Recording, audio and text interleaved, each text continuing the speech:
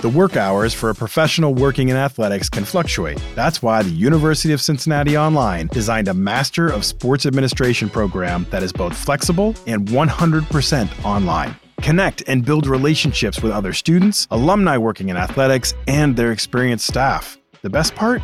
You can graduate in as little as 1 year. Unsure about going back to school? UC Online has a team of student success coordinators ready to guide you from start to graduation. Reach out and learn more about UC Online today. This is the Workin' Sports Podcast. Here's VP of Content and Engaged Learning at workinsports.com, Brian Clapp. Many of us in the marketing and content creation worlds have been clutching our pearls lately as we look toward a future with AI as a massive threat to replace the voices we have carefully constructed. A Washington Post article posted last week with the catchy title, ChatGPT took their jobs, now they walk dogs and fix air conditioners, may have given me a bit of a fever dream as the nightmarish experience of paying for my kids' college by picking up dog poo overwhelmed my carefree weekends. I read the article, hoping it would make me feel better than the headline, and honestly, not much. Maybe a little? I don't know, not sure. Here's a quote. Experts say that even advanced AI doesn't match the writing skills of a human. It lacks personal voice and style, and it often churns out wrong, nonsensical, or biased answers. But for many companies, the cost-cutting is worth a drop in quality. Bum, bum, ba-dum. And there's the kicker. Problem number one that I see here is, do companies care about quality? Problem number two, AI might not be so great at facts or quality now, but what about in 10 years? We can't answer number two, so I will continue to abide by my dude Ernest Hemingway, who said, if there's a problem you face, solve it, but don't bother worrying, because worrying fixes nothing. So, I'm going to continue to solve, quote unquote, problem number two by continuing to learn and advance myself. I'm going to distribute my knowledge and skills so that I'm not over-indexed in any one thing that could be replacement level, and I suggest you do the same. Continue to grow, be curious, learn, and expand. So that if one part of you gets replaced by AI, there are other parts of you that are still valuable in the world. But let's get back to that question number one, that problem number one. Do companies care about quality? Well, they should. Quality ensures you meet the expectations of consumers, helps you gain a competitive advantage, builds a retention model when customers return to your product, develops trust, and builds your brand value. And you know what? This isn't me talking. There's like a list of 10 different, 20 different, 30 different things that quality ensures. And that's from the Harvard Business Review. And those people are really smart. So I don't understand how companies could be willing to risk that as a cost-cutting move. We're willing to sacrifice quality in order to save a couple dollars. Well, I bet those companies willing to cut corners on quality will be spoken of in the same sentence as Sears, Blockbuster, Tower Records, Circuit City, Toys R Us, and others who failed to see the connection between the quality of their experience and product with their success. Sears, for those of you that don't remember it, was a magical place when I was a kid. I am older than you. Let's just get past that part. They had everything. It was welcoming and friendly and clean. Their toy section was legit. But I'm guessing somebody up top said, let's save a little bit on that cleaning bill. Let's not update our fixtures. Let's cut this and let's cut that. And for a short period of time, their balance sheet probably looked better. And then the next thing you know, a staple of our commerce is junk. That's the fall that happens when quality is compromised. Good companies, smart companies, will always invest in and expect the highest quality products and experiences, not the easiest deliverable, the highest quality, because they know that ensures the future of their business. And any company that is willing to sacrifice quality to save a couple dollars has to be questioning their own future. And this is why I'm excited to talk today with Michael Buckland, SVP of Fox Sports Digital. Michael and his team are constantly building unique and valuable content that brings the audience back to Fox Sports over and over and over again. Their focus on quality is unwavering, and his insight into the future of our business is unparalleled. So let's dive in. This is a juicy one. Buckle up, seriously. Here's Michael Buckland.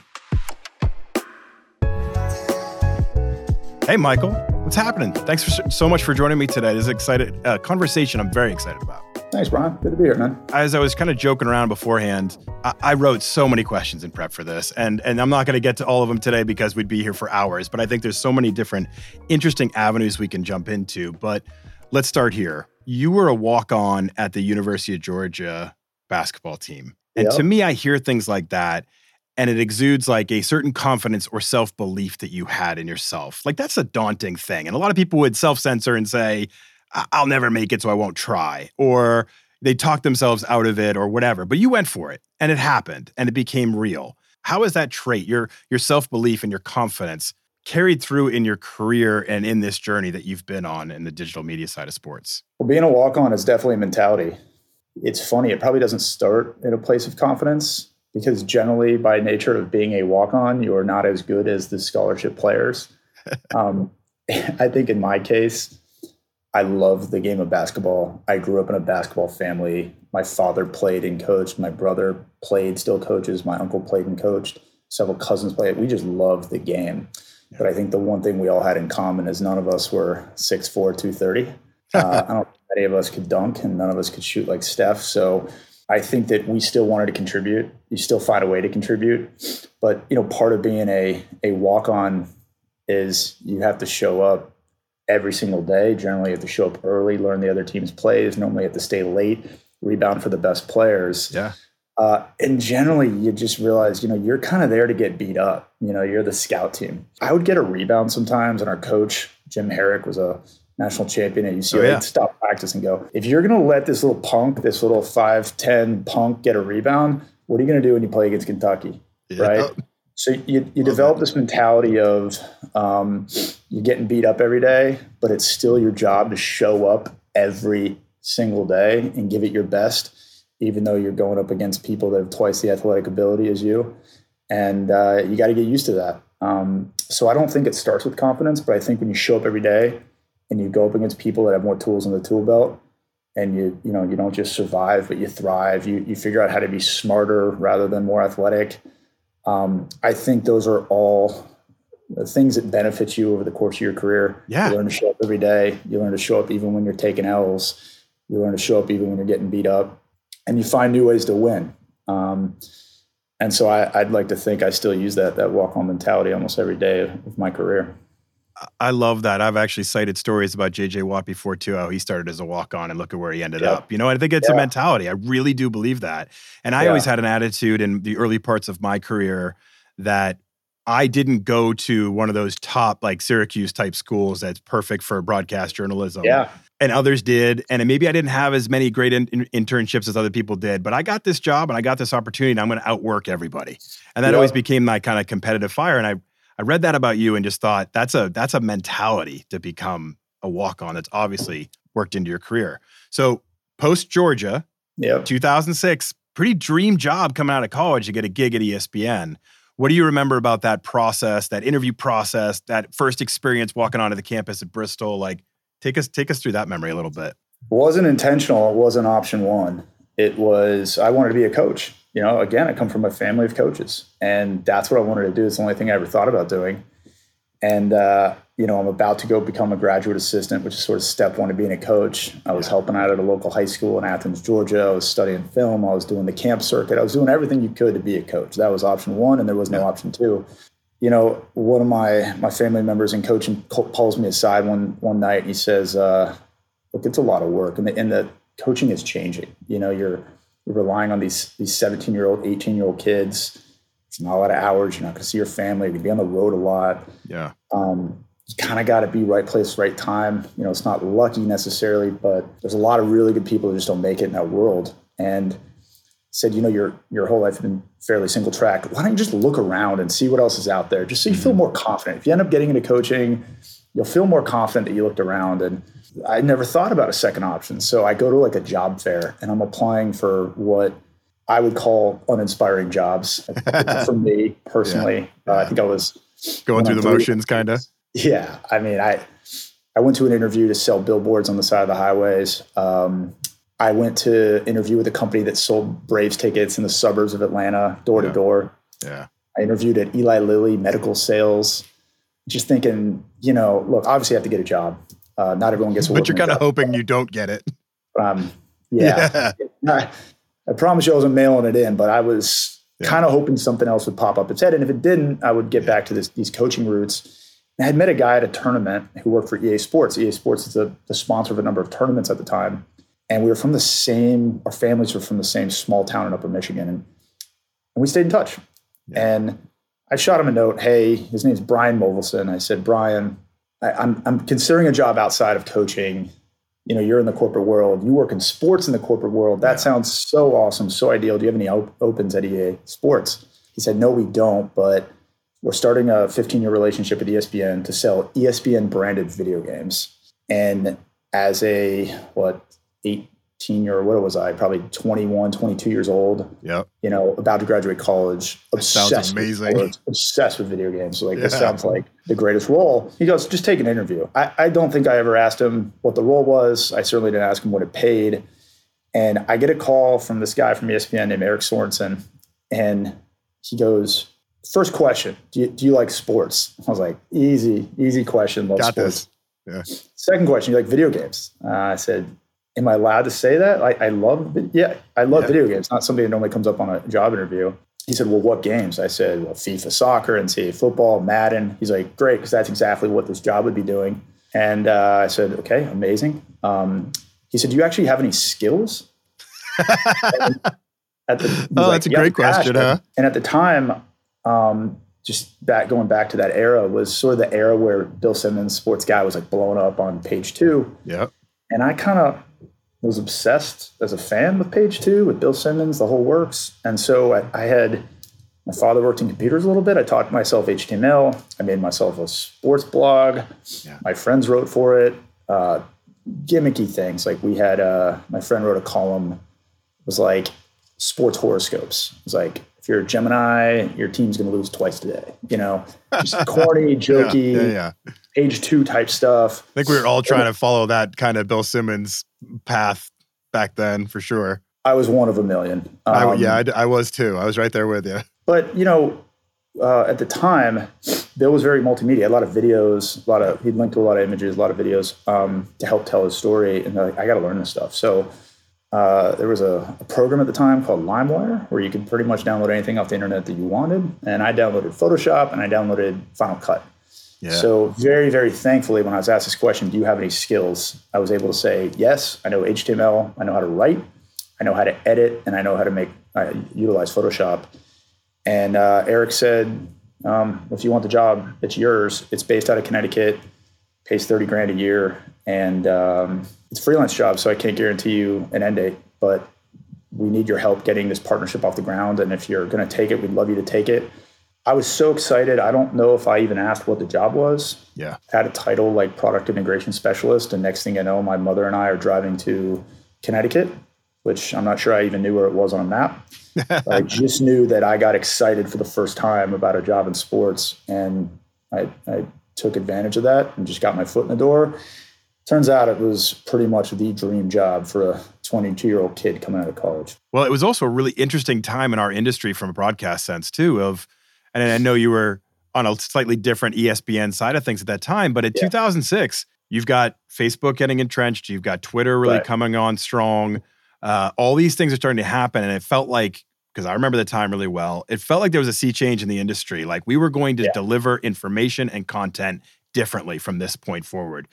Do you remember that feeling, and did it resonate with you? And did that feel like a kind of a buzz inside of ESPN almost, where it was like, this linear broadcast world is maturing, is changing. We're going to have other avenues happening here. Do you remember that feeling, or was it later where this kind of started to happen? When it first started, in my memory, at least at that time, everyone was using Facebook, but it was just to connect with buddies. Right. There was I think maybe photos were out. I don't even know if there was video at the time. Yeah. So I can't say I look back at that time and think that I foresaw this huge change in the landscape. I wish I could say I did. At the time, the website business was still booming. I'm not even sure we were fully into the app world at that time. Yeah. Maybe we just started to get into it. But we were, to me at the time, ESPN.com was still this incredible opportunity, incredible business to be part of. And, when I would create content with EA Sports, my job was to create content with them for ESPN and to make their games look like ESPN broadcasts. Yeah. I would create simulations, outcomes of games as part of our analysis of a game. So Ohio State, Michigan, number 1 and 2 in the country, Troy Smith at quarterback. I can't remember, maybe Chad Henne on the other side, but sounds right. Yeah. I would go in there and simulate the game in NCAA football, get someone like Chris Fowler to voice it and create this content. Yeah. And at first I was making this for the website, and maybe I'd make it available to SportsCenter to run. But then all of a sudden there was this option to share that on social media, and you could reach more fans. Those fans could publicly engage with it. Yeah. They would respond to that content and say they liked it or share it with their friends or disagree with the results or you name it. And it felt like incremental. It didn't feel like it was going to replace anything at the time. It just felt entirely incremental. Yep. And the more we did with EA, the more we realized that this young demographic that plays video games is the same young demographic that loves sports, is the same young demographic that's using social media. And so it kind of all came together for us. And we never looked at it as one versus the other. I wish we had foreseen the disruption that it would cause. Yeah. We just looked at it as one big cross-platform initiative. Yep. Take a piece of content, put it on linear in one new format, distribution channel, put it on social. Yeah. Yep. And so that's how we saw it, just an extra way to reach more fans, and specifically the types of fans that would love that type of content. Well, I mean, for your own career too, social kept growing, and then you became producer of social production, strategizing the voice for SportsCenter, Sports Nation, First Take. There was a lot of noise in that time too. There were a lot of competing voices. There's a lot of discovering what resonates, what works. What was that early kind of content strategy as you approached that social voice and knew that it's kind of a different persona? You're talking to people a little differently than those that watch the SportsCenter on repeat. How did you approach that audience? How did you guys kind of figure out we need to put ESPN and all of these our shows and their voices out there on the social channels and really make our mark? Well, it was definitely Wild West at the time. And I think anyone at the time who had a email address that aligned with their company, so whether it's, for me at the time, it was at ESPN.com or at FoxSports.com or wherever you might work, you had the ability to open up a social account for that company. And since it was so Wild West, you had show producers who are doing it for their shows. You had digital people doing it. You had marketing people doing it. You had sales people doing it. You had talent doing it. And I'll never exactly know how this went down. I was probably too young in my career and too naive in general. But this one day, we, to this day, we refer to this moment as like the day the Bobs came to town, and the Bobs being like the Bobs from Office Space. I'm Bob Slidell. This is my associate, Bob Porter. Oh, hi, Bob. Bob. These consultants came in and going around, they're asking everybody like, hey, what's the social media be? Like, what should the strategy be? Yeah. And one of my colleagues on the linear side, Gabe Goodwin, absolutely one of the best producers, and I think in sports TV history, we talk a lot and say, it's just another way to serve fans. That's what it is. It's serving fans. Is it also marketing? Yes. Will it also monetize? Yes. Can it also drive referral traffic back to your, website or other priorities? Of course it can. But it starts by engaging fans. At the time, we don't say this a lot anymore, but it was an earned media platform. Yep. You earned media by getting people to engage with your media, and therefore it had to be good. Yeah. And we'd ask people all the time, like, hey, we're not disagreeing. It can drive a rating potentially, but you can't really prove that. And also, when's the last time you tuned in with something that said tune in at 4? Right. Now, you tune in with content. You don't tune in with marketing necessarily, but marketing can be integrated into the content. So we pitched this idea of, instead of calling it like a social team or a social marketing team, of calling it a social production team. Yeah.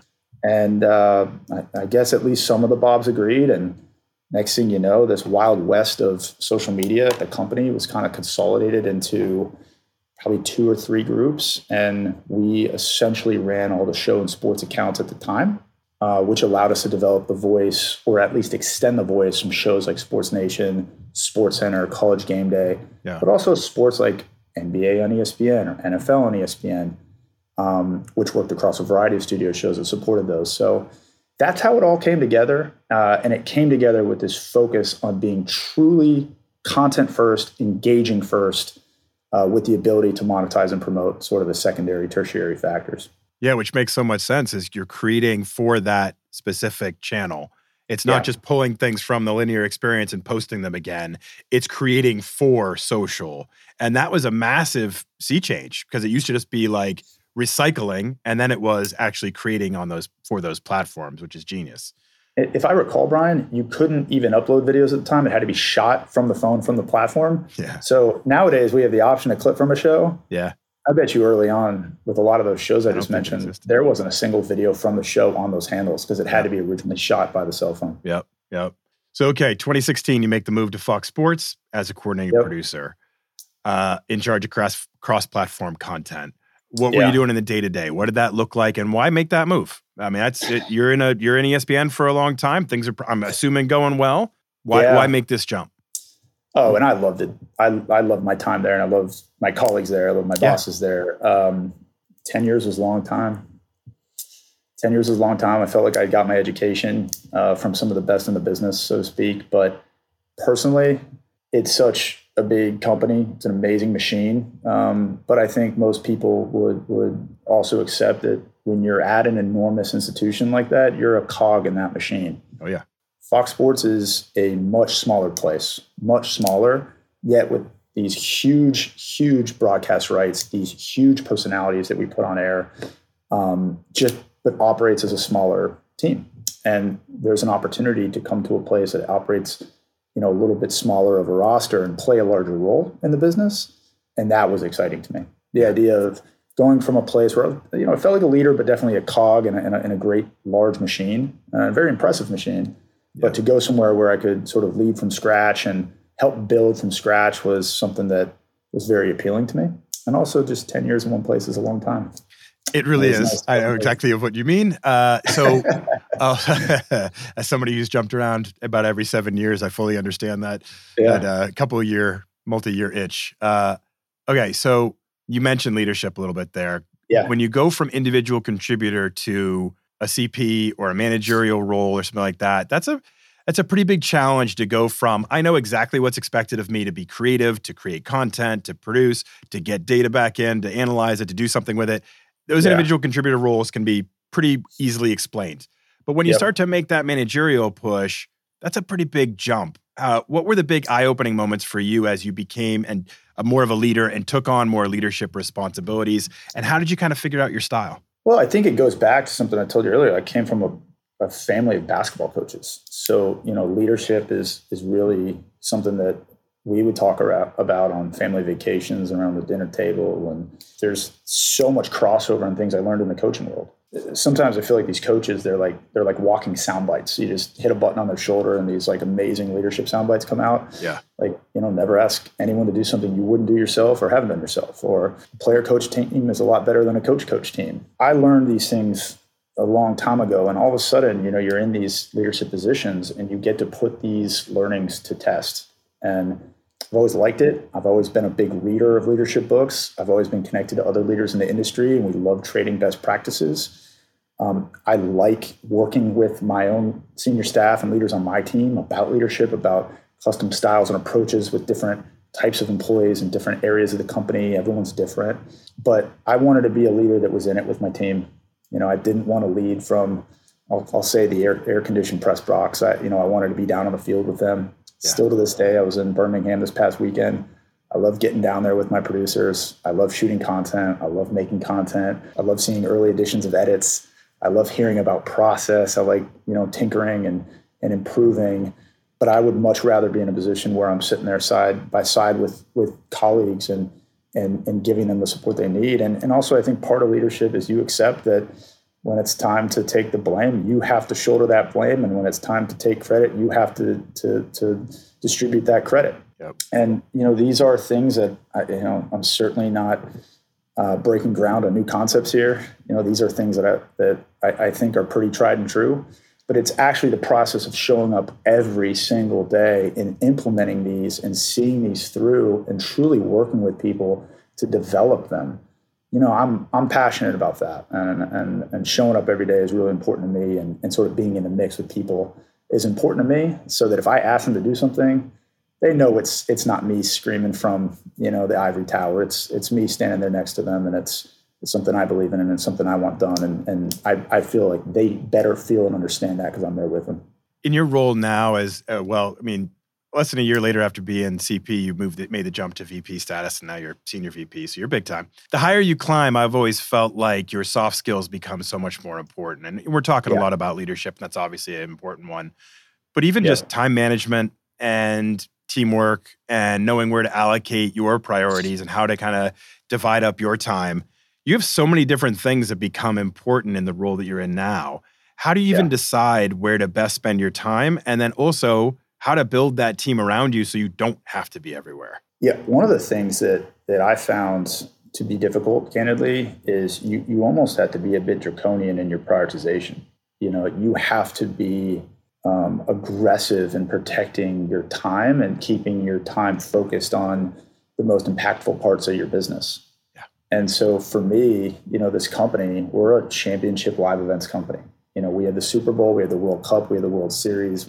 I need to be hyper focused on making sure that these events and the way we support these events are bigger than anything else that I do.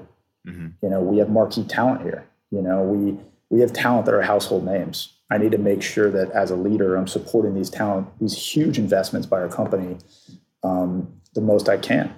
Yeah. We have awesome league rights, whether it's NFL, Major League Baseball, Big Ten football. I need to make sure that my focus is there. That doesn't mean that you can necessarily ignore things that aren't tip-top priorities. But I will say that across the board, in order to ensure that you're able to maintain that focus, you need to make sure that things run smoothly. Because when things break, it tends to take your time. Yeah. You need to make sure people feel empowered, because the more empowered they are, the less of your time as a manager. Yep. You need to make sure that you're setting clear goals so that they, even if they fail, are failing in the direction of those goals. And I think that, you need to put your money where your mouth is. Your time, the meetings that you take, the budget that you spend, the areas that you fight for more resources need to be in line with following those priorities. So focusing on priorities is been a big change for me, and I will admit that it's been a struggle at times. Also, we're not necessarily an everything company. We're not a site of record necessarily. We're probably not the place, if we're being honest with you, that you're going to turn for Olympics coverage or hockey coverage. But we definitely want to be the place where you turn for the Cowboys and the Packers and the Yankees and the Red Sox and Ohio State and Michigan. So that prioritization, I have found that as you grow, it becomes more and more important. In addition to your priorities, it's developing people who can take a lot of that burden as well, and empowering them to lead their respective teams.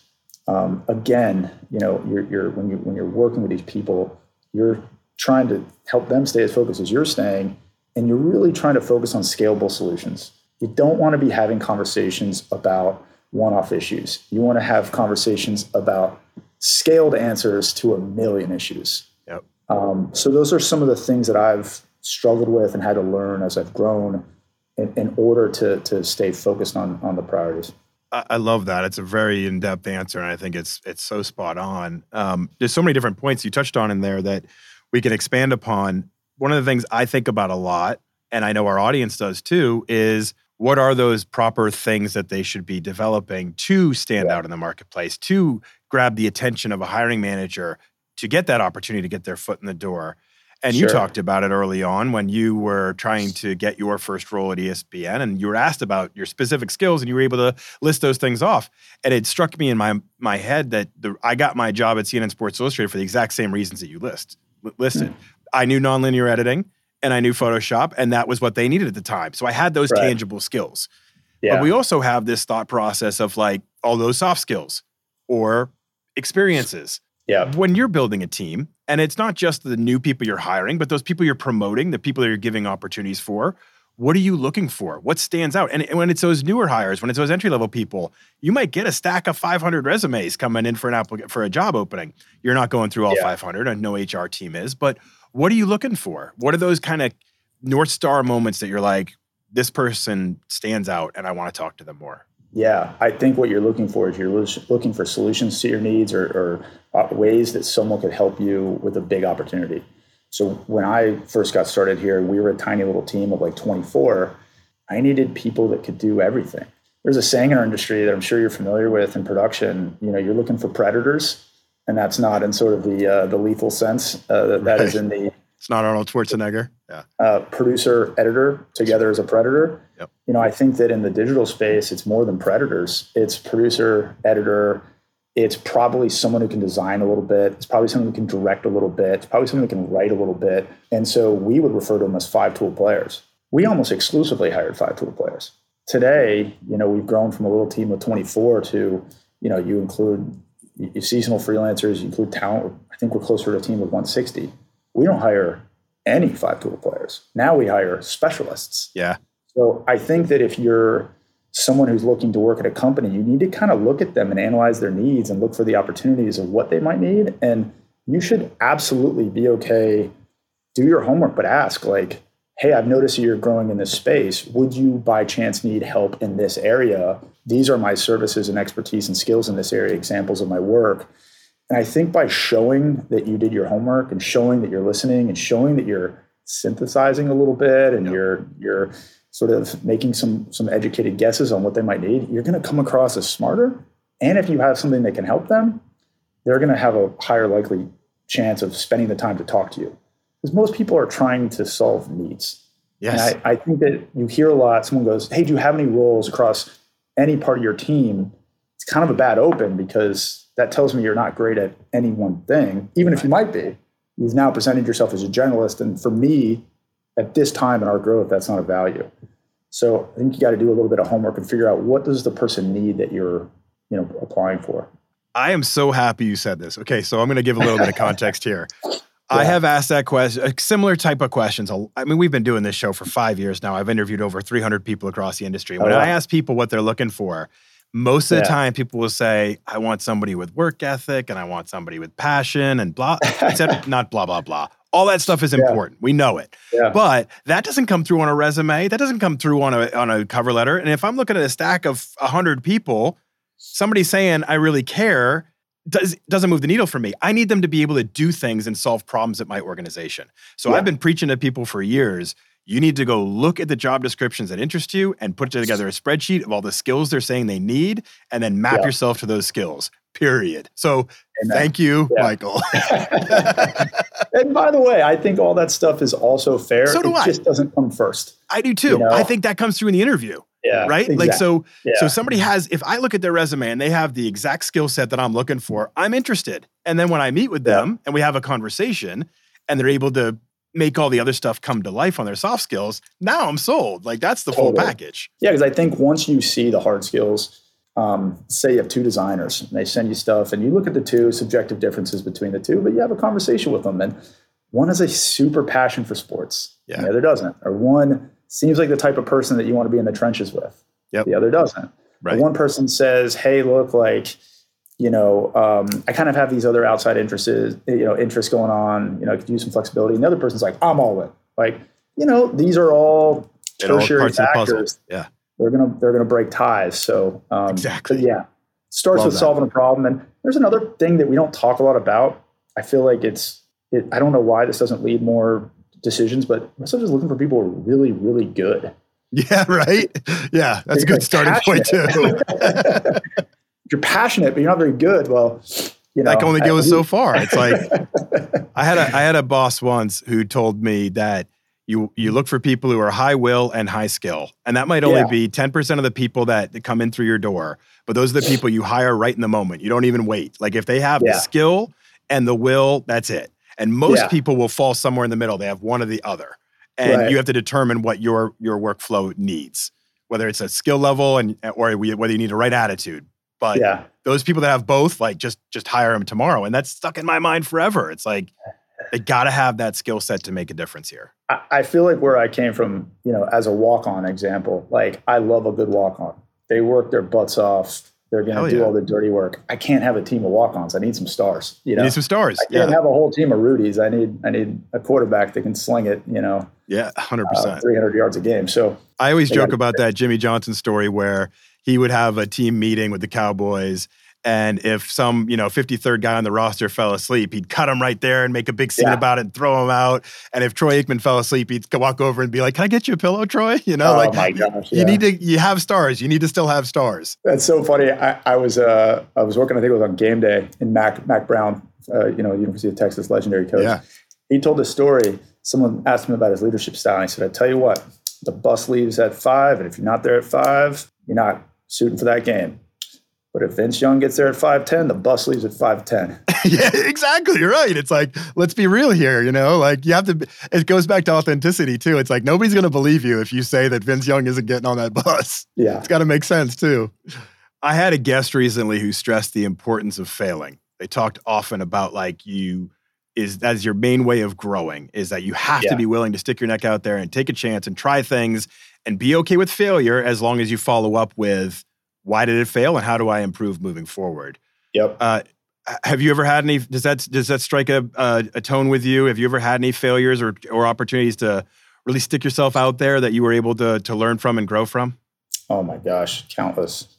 I don't even know where to start. I think probably the biggest one that everyone who came up in social media will relate to, if parts of your audience have experience in social media, they'll know that, you've never been fired for a tweet you didn't send. Yeah. But you can get in a lot of trouble if your measurement of risk versus reward is perhaps off. You stated that very nicely.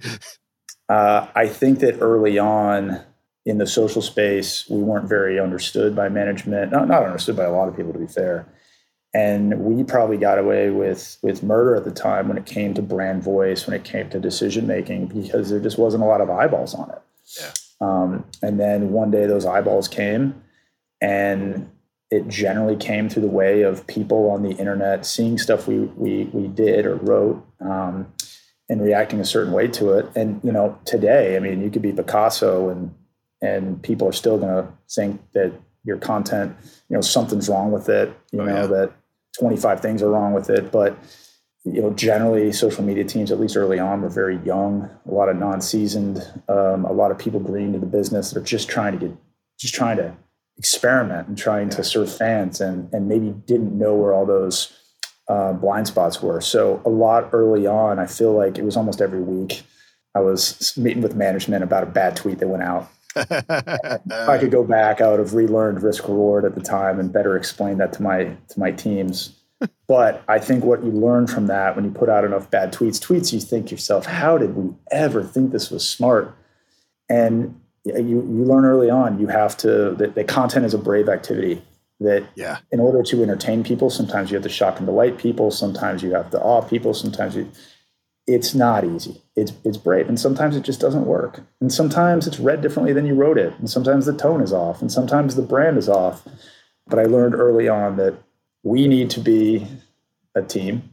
And when someone on the team makes a mistake, as the leader, we need to protect them and give them the freedom to continue to make mistakes in the content world, or they'll shell up and they won't be able to serve fans. And vice versa, when the when the team does a great job, you need to be very quick to give them that reassurance that they're doing a good job, because it's hard and it requires being brave and it requires putting yourself out there.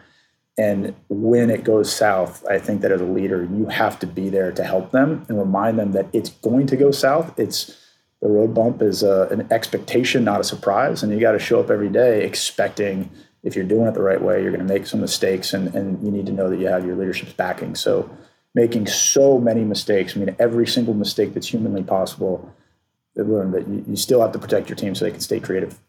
It's such a great point. I've talked with our team a lot about creating content is a very vulnerable experience. Yeah. You're really putting yourself out there to be judged. Like you said, Picasso nowadays would be criticized on Twitter by somebody with 5 followers. It's an unfortunate part of it, but you can't let that put you in the shell. So I think that's a really great example of your leadership style too. I think that's so important. Let's dive into the digital content side now that we're living in. Sure. We have a lot of aspiring content creators in our audience, so I think this will resonate. When I was first coming up in the industry, we had one data point, Nielsen ratings, right? And that was all we'd look at. We'd get the book of Nielsen ratings, and we'd try to extrapolate that into real knowledge, which was so frustrating because it wasn't really enough. Yeah. In the digital content world, how and how much does the available data influence your programming decisions and the directions that you guys go? It's huge. We call ourselves data directional. We're not necessarily 100% data driven, but we want the data to point us in the right direction. And the reason we say directional, and we do prefer the word directional, is because the data is not always right. Yeah. A view is not necessarily good if it's not consistent with your brand. A view is not necessarily good if it's a half-second view versus a 10-minute view. We used to think engagement was very important. So engagement would be someone shares your article or shares your video, or they text it to a friend, or they comment on it, or reshare it, or regram it. But nowadays, people hit the like buttons so ephemerally that you don't even remember the 45 things you liked yesterday. Yep. So, we're evolving our understanding, at least of what quality data looks like. I happen to think that time spent viewing is very important, but that doesn't mean I should make a piece of content longer just to increase the TSV. So, getting them to come back and retain is important. So the way that we try to think about this, and it's so simple and it's maybe a little cliche, it's the 3 R's. It's ratings, it's relevance, and it's revenue. Yeah. A piece of amazing content that has no ROI to your business, it's a great piece of content, but it doesn't necessarily make money, and therefore it doesn't pay the bills for this laptop that I'm on, or the cell phone that's in my pocket, or this desk that I'm sitting in, or the travel to the game that I got to go to. So, for us, we need ratings, and that can come in the form of views, time spent viewing, engagement, downloads, you name it. We need revenue. But I also think that in such a cluttered world with endless amounts of options, with endless platforms, endless formats, you need relevance. You need things that break through. And I find that the relevance part is one of the most difficult. Yeah. It's one of the most difficult because you're trying to cut through. And when I see shows, or when I see products, or I see, brands that they're cut through regularly, I think I'm always most impressed by that. And I don't know how to measure that, but I know it when I see it.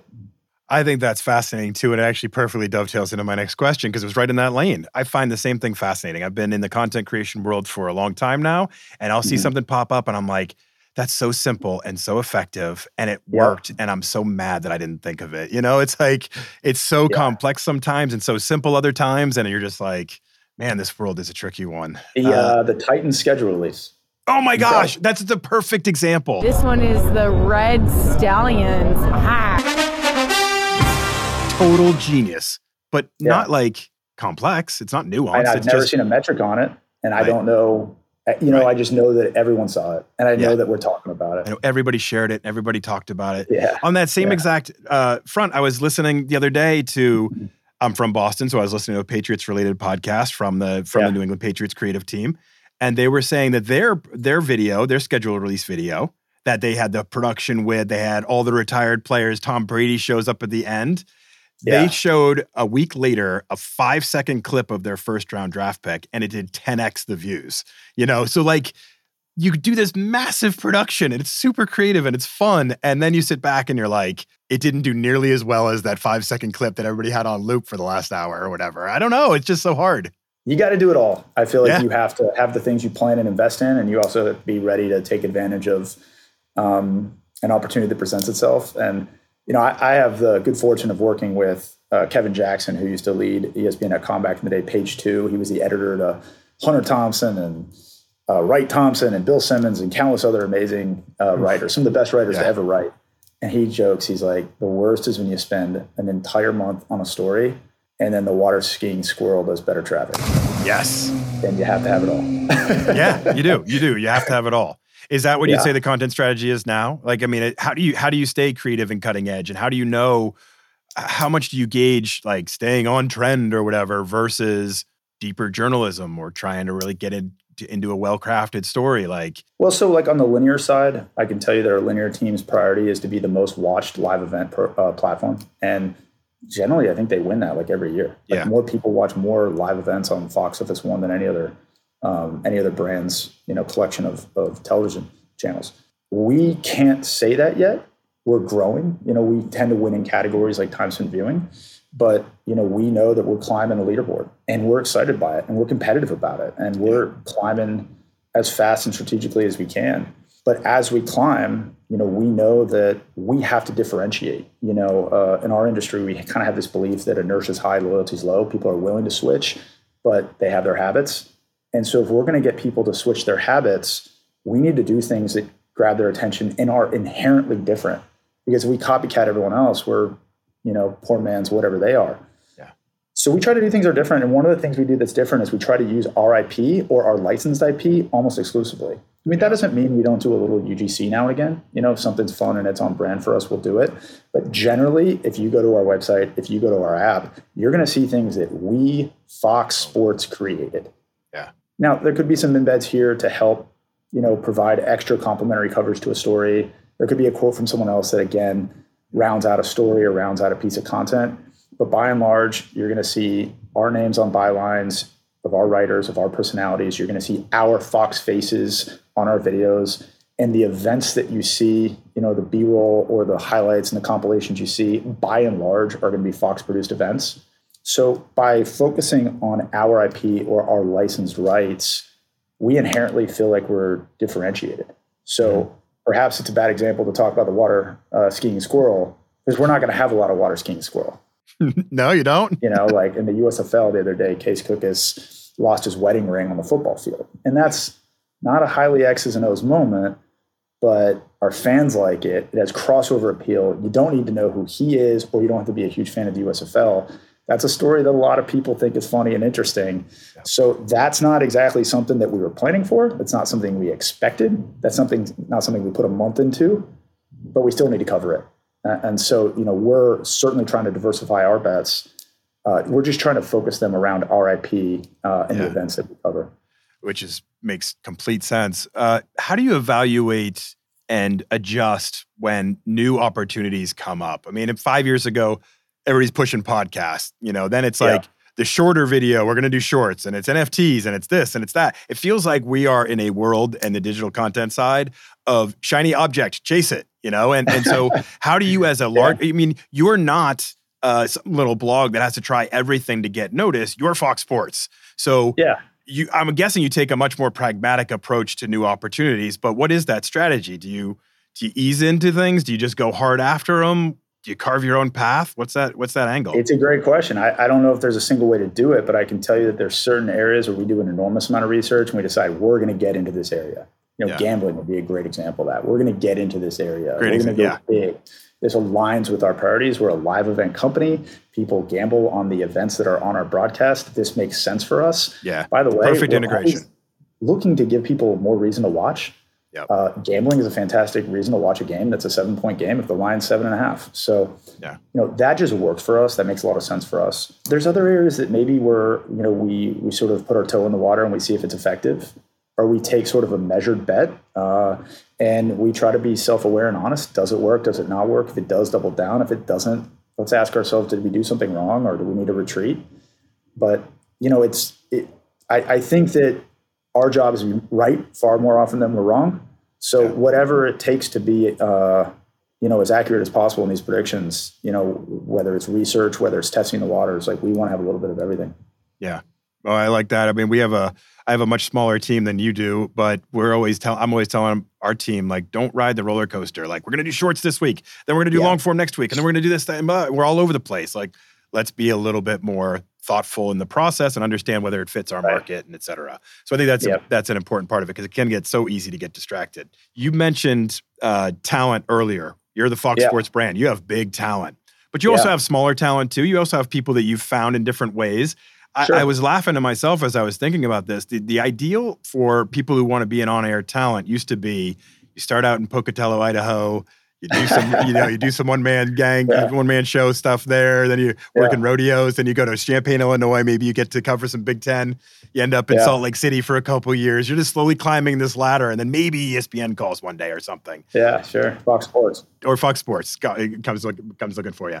Now you're probably mining for talent in completely different ways. You're probably looking at Twitch and other things. So what is that process like for you now as you try to uncover the right next voices that can be out there representing the Fox name? Yeah, we're actually fairly defined in this and how we think about it, because there are buckets that we've had success with and that we're interested in. I mean, one of the biggest ones is you have all these legendary characters that have already gotten into the space, but perhaps aren't new to the digital space. One of my favorites, I grew up in Atlanta, number 29, John Smoltz. Yeah. When I first got put in touch with John and we got some digital added to his deal, he said to me straight up, like, just gonna be honest with you, like, I'm not digitally savvy, technically savvy. He didn't necessarily, even at the time, feel comfortable, going live from his home. So we flew a producer in and set up a computer with a nice internet at his golf club, because he's already there every day, and it's a much more beautiful.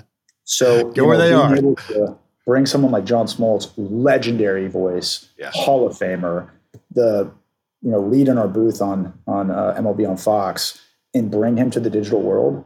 That's a fantastic model for us. Yeah, he doesn't have to carry it. He doesn't have to be the host. He has to come on, tell stories. He has to be John Smoltz, right? Yeah, and which is the best position you can be in.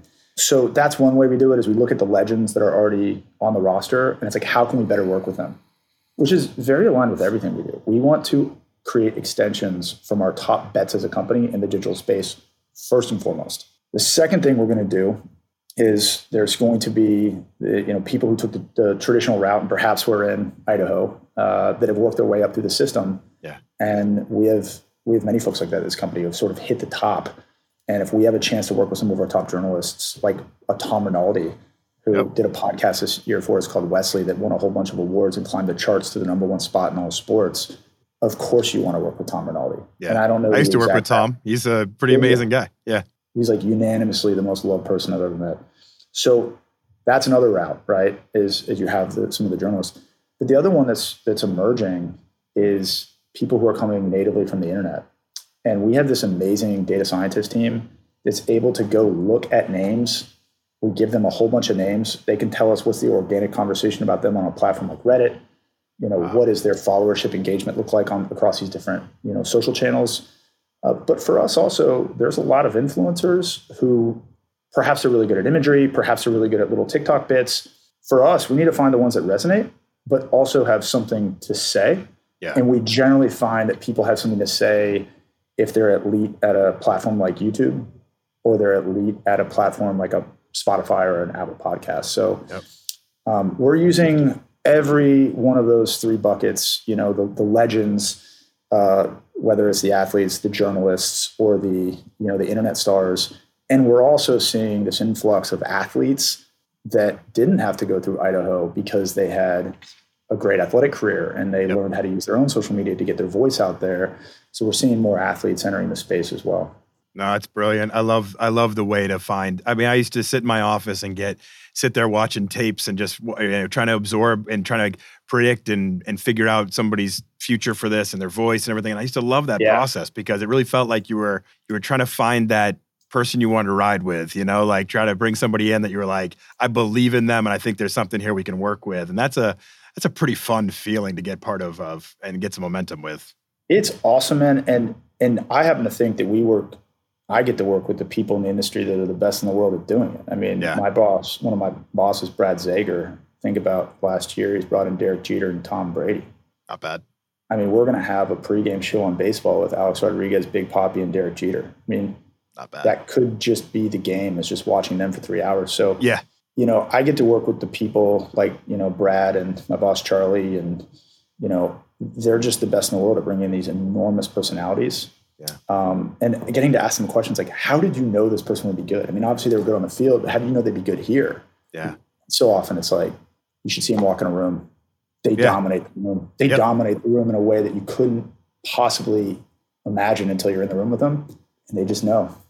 I love that. It makes so much sense. Yeah. As you look in growth sectors in our industry in sports, it feels like there's more eyes than ever on women's sports, and you guys have the Women's World Cup this summer. Yep. Philosophically, do you feel like there's been that breakthrough that it feels like is happening with women's sports? And is that a big opportunity moving forward? Because, I don't know, my family has been more excited about the Women's World Cup this summer than anything in a long time, which is kind of cool to see. It's awesome. I mean, they're going for a three-peat. One of the greatest dynasties of all time. I think Fox plays a really interesting role in this because, we're not a company that I've learned since I've been here. They're not out there bragging in the media every day about what they've done and what they've accomplished. But I know internally they're really proud that, and I think it was 2015, the Vancouver Women's World Cup. Yeah. They put more U.S. women's national team games on network television than any media company has ever put. I think every year that we've had the Women's World Cup, we've increased that number, put more U.S. women's national team games on television, and specifically network television, than any company ever has. So that first finals in 2015 Vancouver, USA versus Japan, to this day ranks as the highest viewed soccer match in American history, men or women, with 25 million viewers. That's it. Game over. The drought is over. The U.S. wins the 2015 Women's World Cup. Wow. So, we've had men's World Cup since then. We've had incredible finales like, France versus Argentina, Kylian Mbappe versus Leo Messi, and nothing has touched that Japan USA number. So, at Fox, there's definitely a pride internally. I don't know if this is felt externally, but there's definitely a pride internally about this amazing launch from that 2015 Vancouver finals into the U.S. winning it in the next Women's World Cup. And now, having this opportunity to go for the three-peat in Australia, New Zealand, which is coming up in a month. So, Fox is pretty proud of that. And rightfully so. I joined after that finals, but I think they should be. Yeah, rightfully so. And I think it will be an exciting summer. And it's really neat to see some of the numbers on the NWSL, the WNBA, and some of just the growth in women's sports, because I think it's something we should all get behind and support and be excited for. So, not only do we invite that audience, but when you're covering the Women's World Cup, you need to bring in experts. And, I look up now and I'm thinking about it, like our head of content for soccer is Fran Arthur, who played in the NWSL. Yeah.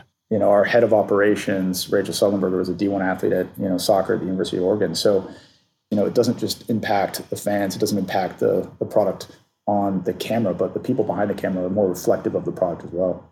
Oh, that's great. That's so wonderful. All right. I want to be respectful of your time, so we'll finish up with this. I could go on and on and on. As you're probably getting the vibe, I have a lot of questions, but we'll finish up with this. Let's just pretend for a second that tomorrow you're going to go in and talk to a college class, and there's 200 kids there. Yeah. And they look to you and they say, okay, so what are those couple traits, or what are those couple skills, or what are those couple things I should really be focused on right now to make me attractive to this industry? How am I going to get to stand out amongst that landscape?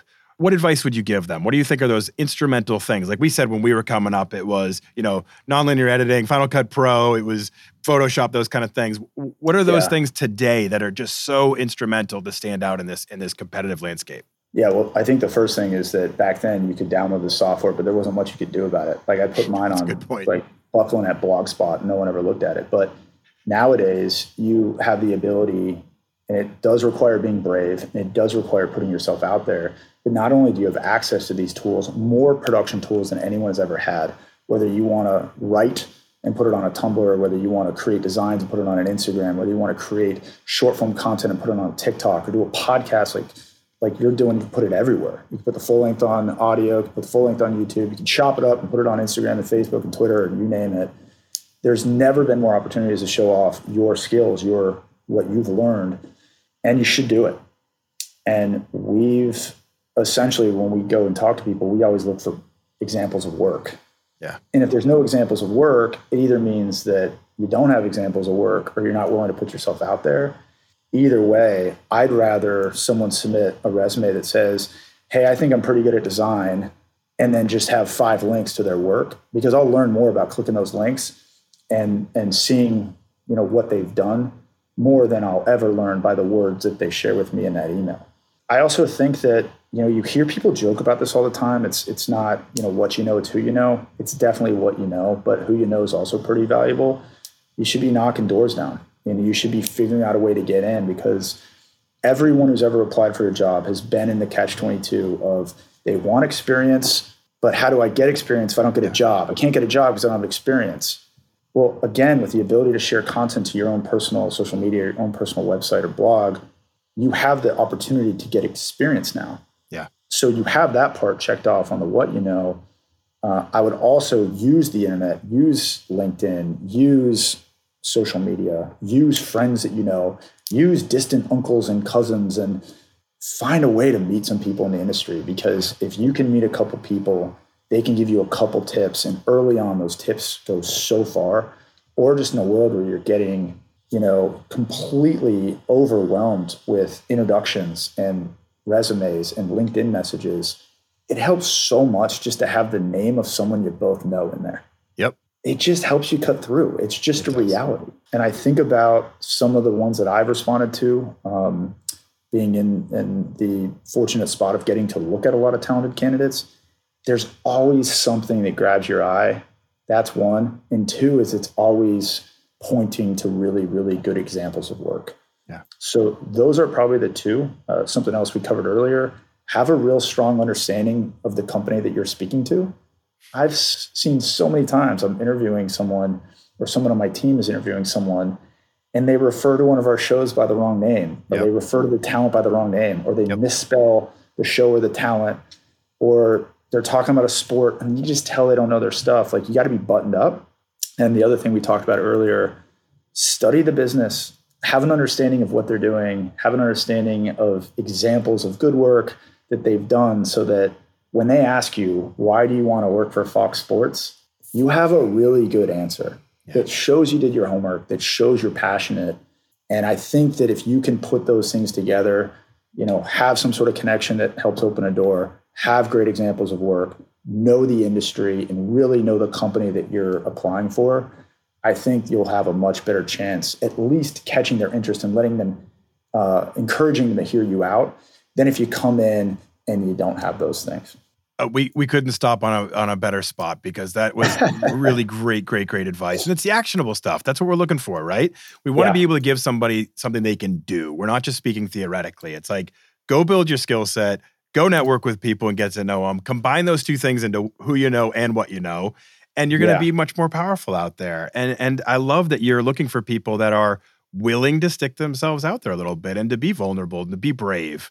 I think that's really important in this, and that, that's what cuts through a lot of the noise. So much great advice. I feel like we could go on a lot longer, but I'm going to spare you all my random questions and just say thank you, because that was awesome. Thank you, Michael. Well, thanks for having me, Brian. I appreciate the mission of this podcast to help people get into the industry, help navigate the industry. And a thank you to Sean Merriman, who is a fan of yours, listens to your pod, and I think it was his idea to make this happen. It was. So thank you to Sean. He reached out to me and said, would you like to have on Michael Buckland? And I'm like, yes, please. Can we make this happen? So thank you, Sean. I totally agree. And I'm so glad we were able to do this. Thank you, Michael. Awesome. Thanks, Brian. All right. Thank you for riding along with that interview. I know it was a long one, but I had so many questions I wanted to ask Michael, and he nailed all of them. There were so many great experiences and knowledge drops there. I love that he was focused on skills-based hiring. I think that's so important for all of you. I love that he focused in on networking and building yourself and putting yourself out there and working on your personal brand. It's all there for you. Go grab it. Thanks for listening, everybody. Thanks to Michael for coming on. I'll see you all next week.